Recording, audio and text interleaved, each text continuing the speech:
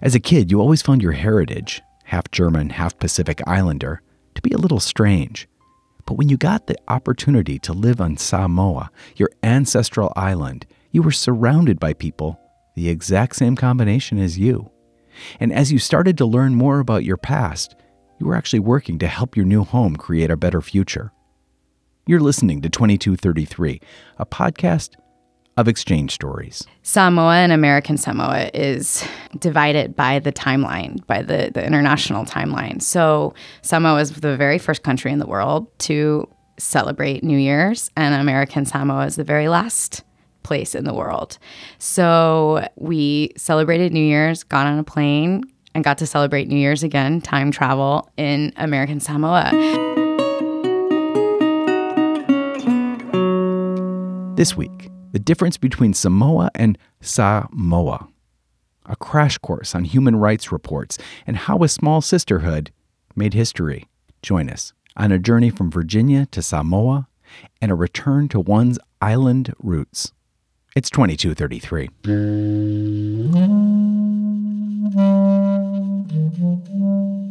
We report what happens in the United States, warts and all. These exchanges shaped who I am. When you get to know these people, they're not quite like you read about them. They are people very much like ourselves. Oh, that's what we call cultural exchange. Ooh, yes. Hi, my name is Johanna Gussman. I am originally from the Northern Virginia area. I did the Fulbright Public Policy Fellowship. When I did it, it was 2014 and 2015. And I had the pleasure of going to Samoa, teeny tiny island in the very middle of the Pacific.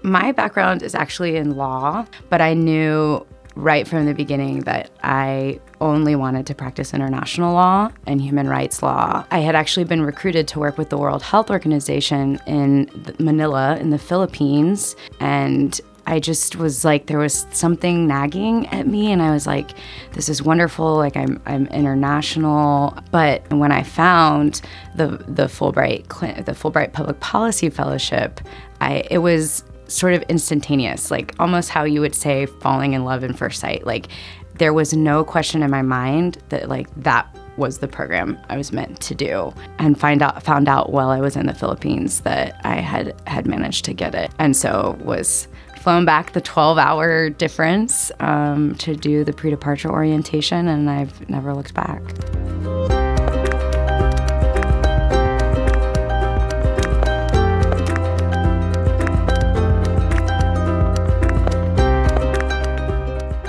I knew that it was Samoa that I wanted to work in. I am first generation mainland, so my father is Filipino-Hawaiian and my mother is of German descent, so she's blonde hair, blue-eyed.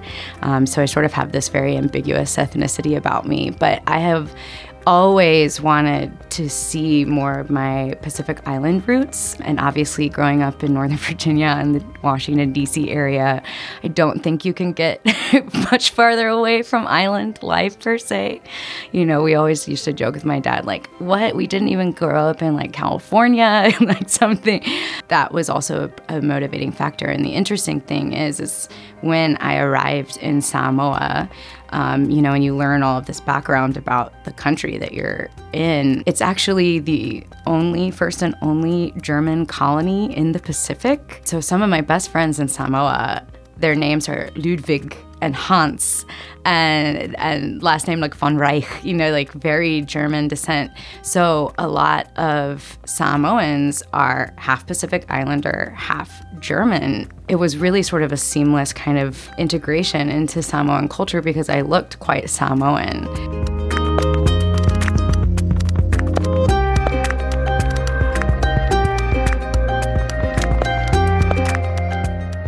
There's no direct flights to Samoa. At that point, I was on the West Coast, so you have to go through Hawaii, but there's only one flight every Wednesdays that goes to Samoa, and then if it's not full enough, they just cancel the flight. So I got to Hawaii, the flight was canceled. I was stranded and stuck in Hawaii for 3 days and was rerouted through Fiji, and then got stuck in Fiji for 3 days before being rerouted to Samoa. So I showed up a week late after having, pretty charmed experiences of like the best layovers probably that exist in the world through Hawaii and Fiji.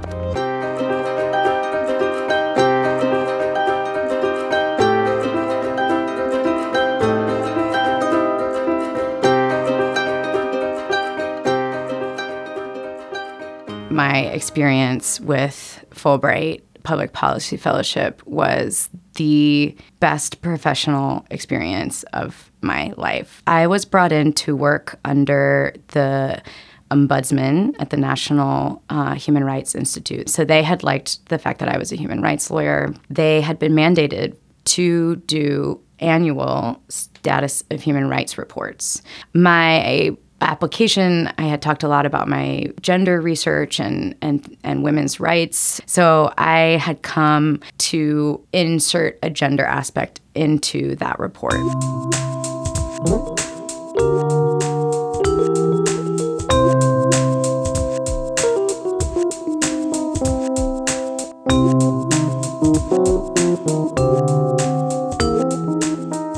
When I got to Samoa, it was really funny because I got to my desk, I sat down and I was like, okay, what can I do to help? I'm here, for this, but let me hear what it is that you guys would need and da-da-da. And right there on the first day, sitting with the office, they said, great, we need you to spearhead and help us to actually write the full report. And so, of course, you're just sort of like, I had only graduated law school a year prior, right? I was by no means an international human rights law expert, and least of all knew the context of Samoan culture. But I think that was actually one of the best ingredients to make what it is that we were able to do. I think, Samoa being a small island developing state, quite dependent on aid from foreign governments, so many experts, consultants just sort of sweep through the island, vacation there for a week, write whatever report they need to write, leave, and there's very little follow-up and actual investment. And I think that's one of the best parts about this specific Fulbright program is really the capacity building and the investment in people that is made, because it was an incredible team effort. How do you even begin to figure out what is the status of human rights, let alone write a report that is efficacious for advocacy purposes, for budgeting purposes, for future legal purposes? I think had I come in with any type of ego or fantasies that I was an expert, it would have been a very different experience and a very different report. From the get-go, I said, okay, I want to make sure that this report doesn't have my name on it. This is about investing in the actual Samoan workers who are there, who I am still in great touch with, whom I call my sisters.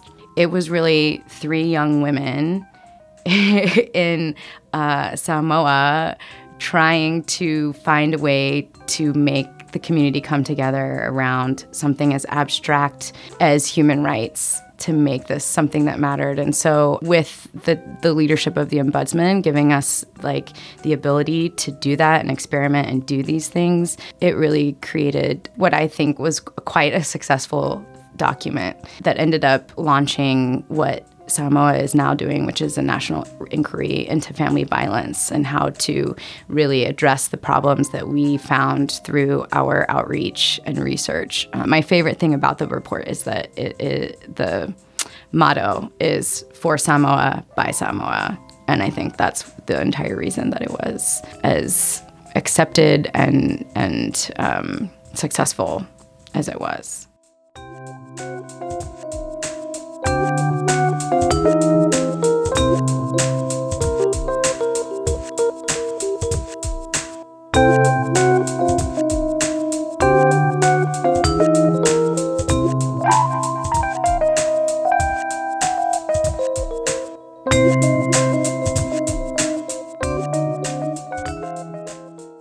I am the oldest of 5 children, and I'm the only girl. So I know very well the gender dynamics that can exist, particularly in more conservative cultures where there is quite obvious favoritism for males over females, or when the structural hierarchy and the social hierarchy is quite explicitly men over women.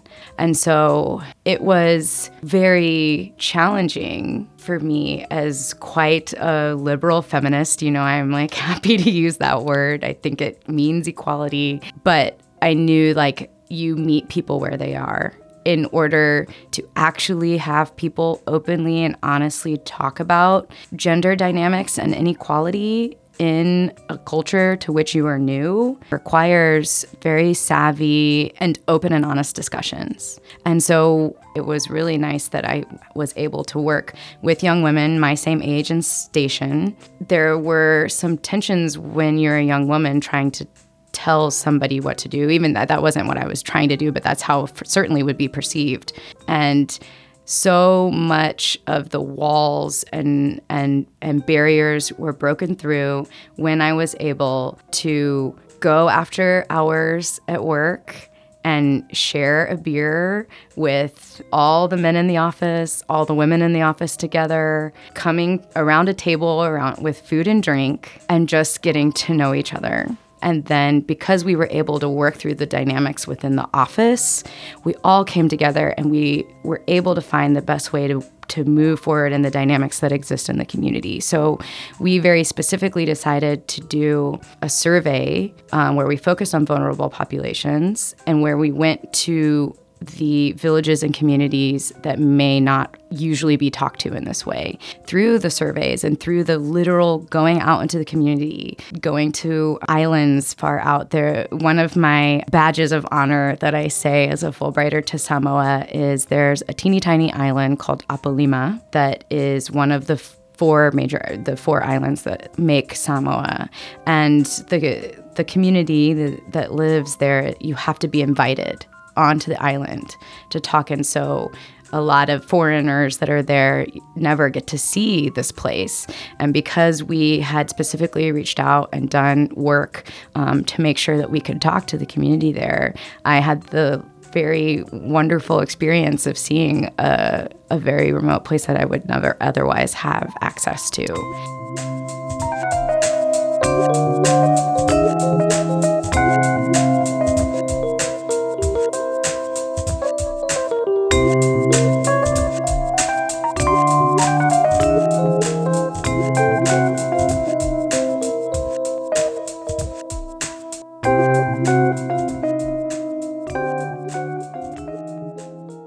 And then it was through directly speaking with, sitting down with the community, asking them the tough questions of, especially the women, how does it feel? What is something that you perceive as being unfair, unequal? How does that relate to this idea of human rights? Understanding very much that is an imported Western idea, but that it finds its roots universally in many cultures because it's about respect and dignity and things like that. Because we were able to use that language and because we're thoughtful about how to approach the issue of gender inequality, the issue of violence against women and children, the very distinctly tough issues to talk about, that's why this report led to a national inquiry into family violence that allowed for more open and honest discussion and allowed for Samoa to decide the best way for Samoa to handle this issue. None of that would have happened without, the leadership of the office and people coming together and understanding that. It was an entire communal learning experience, I think, in that way.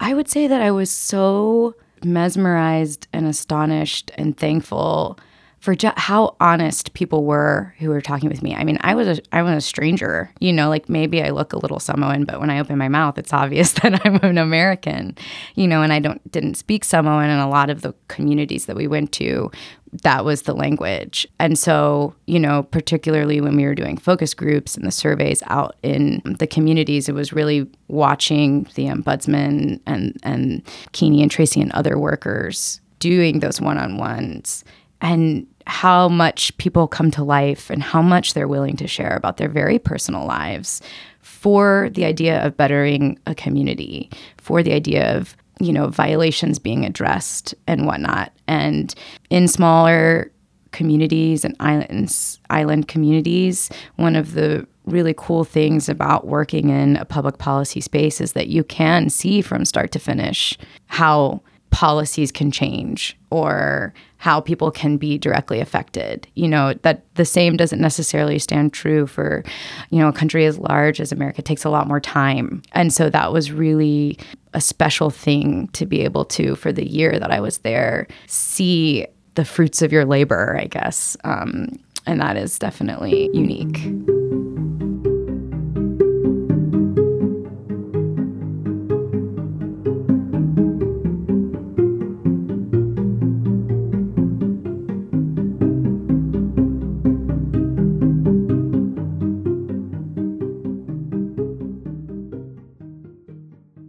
When we did the launch of the State of Human Rights Report, we did this great big celebration in Apia, the capital, right in the middle of the city, and had pretty amazing turnout and a lot of the high officials there, all of the foreign governments, and just made it this wonderful celebration. I remember there was a moment, it was me, Kini, and Tracy, where we just looked out over the big Fale, and you just had this sense of accomplishment that I probably haven't felt to that extent, even after graduating and getting a law degree and all that. And we just looked at each other, and we looked over at the ombudsman, and all of us burst into tears. And, I wouldn't say that we were particularly sentimental group, or freely showing of emotions, especially in such a big, large crowd and all of these things. But that connection and that sense of accomplishment, looking back over all of the experiences that we had together, I think probably second to that would have been maybe 2 or 3 weeks earlier, where Kini, Tracy, and I had overtaken the conference room, finalizing the draft, because it had to be filed with the government at a specific deadline. So it was the night before that we were still running through edits with large pizzas all over the place, kind of going in and out of okay, who's having a mental breakdown now? So to go from that sort of chaos and thinking that we weren't going to be able to do it, to seeing that end product and seeing what your hard work could do, I think few people get to experience that, and I think we all experience that sense right at the same time.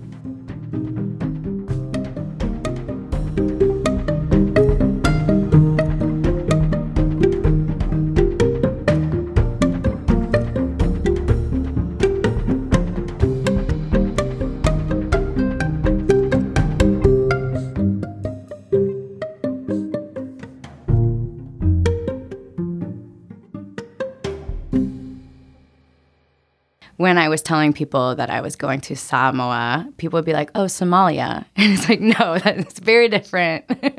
Very, very different. And you can always sort of tell somebody who has actually been to the island, because you will say Samoa, how you are meant to say it from the culture, as opposed to Samoa, American Samoa.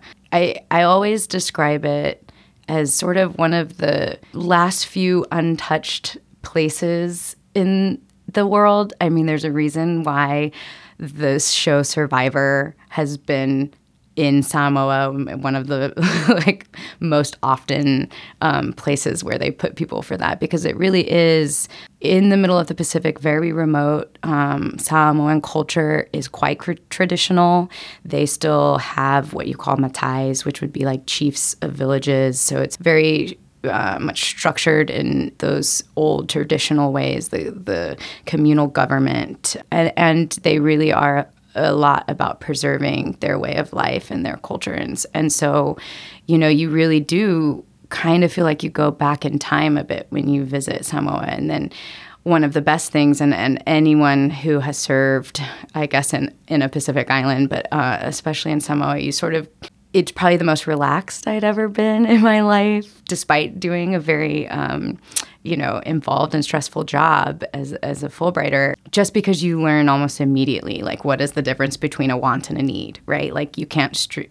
When I was in Samoa, you couldn't stream Netflix, right? So, it's like, oh, yeah, I guess I don't need that in my life. Or, you really go back to watching a sunset on a remote island is one of the most beautiful experiences of my life. And, no binging of a show would ever replace something like that. You really learn quite quickly about community and what it is to rely on neighbors and friends for entertainment and getting together. And, one of the things when I have spoken with, like, my Australian colleagues and Kiwi colleagues and other Americans and Fulbrighters that have returned, one of the hardest sort of adjustments and assimilations back into Western culture is the, like, busyness and moving and, we should make plans, way down the line. Whereas, like, in Samoa, it's like, okay, who's making dinner tonight? Oh, you'll go over to this village. And it's just like an entire community that comes together. And there's a whole different kind of value and just a very special experience in that.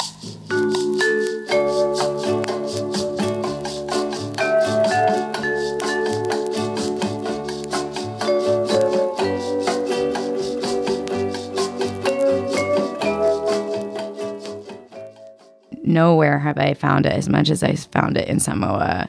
A real sense of community just kind of replaces to an extent, in this highly technologized modern world. I think we are missing that component often of actual real human connection and support systems. You don't have to make plans months in advance, but you can drop everything and be like, oh yeah, there's a handball tournament. Let's go see Hans win this one. Or what is Ludi going to do tonight? All of these things, like, you see why in Samoa, the family unit and the community is such an integral part of how the society functions, how different that is from, sort of those very individualistic kinds of values and ideals that more Western cultures have.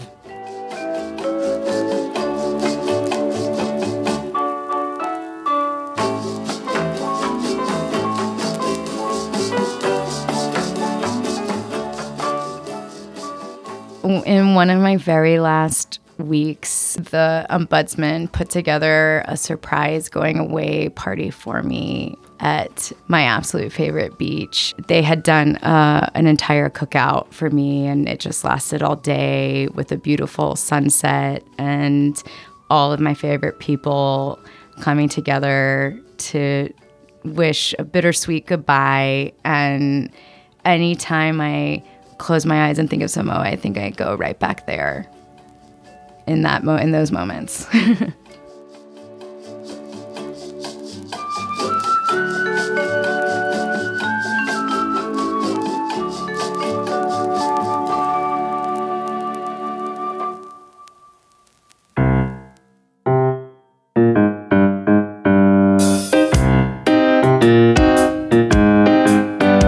.2233 is produced by the Collaboratory, an initiative within the U.S. State Department's Bureau of Educational and Cultural Affairs, better known as ECA. My name's Christopher Wurst. I'm the director of the Collaboratory. 2233 is named for Title 22, Chapter 33 of the U.S. Code, the statute that created ECA. And our stories come from participants of U.S. government-funded international exchange programs.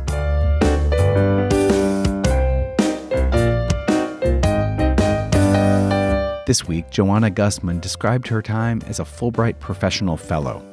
For more about Fulbright and other ECA exchange programs, check out eca.state.gov. We encourage you to subscribe to 2233 and leave us a nice review while you're at it. You can do so anywhere you find your podcasts. And we'd love to hear from you. You can write to us at ecacollaboratory@state.gov. That's ecacollaboratory@state.gov.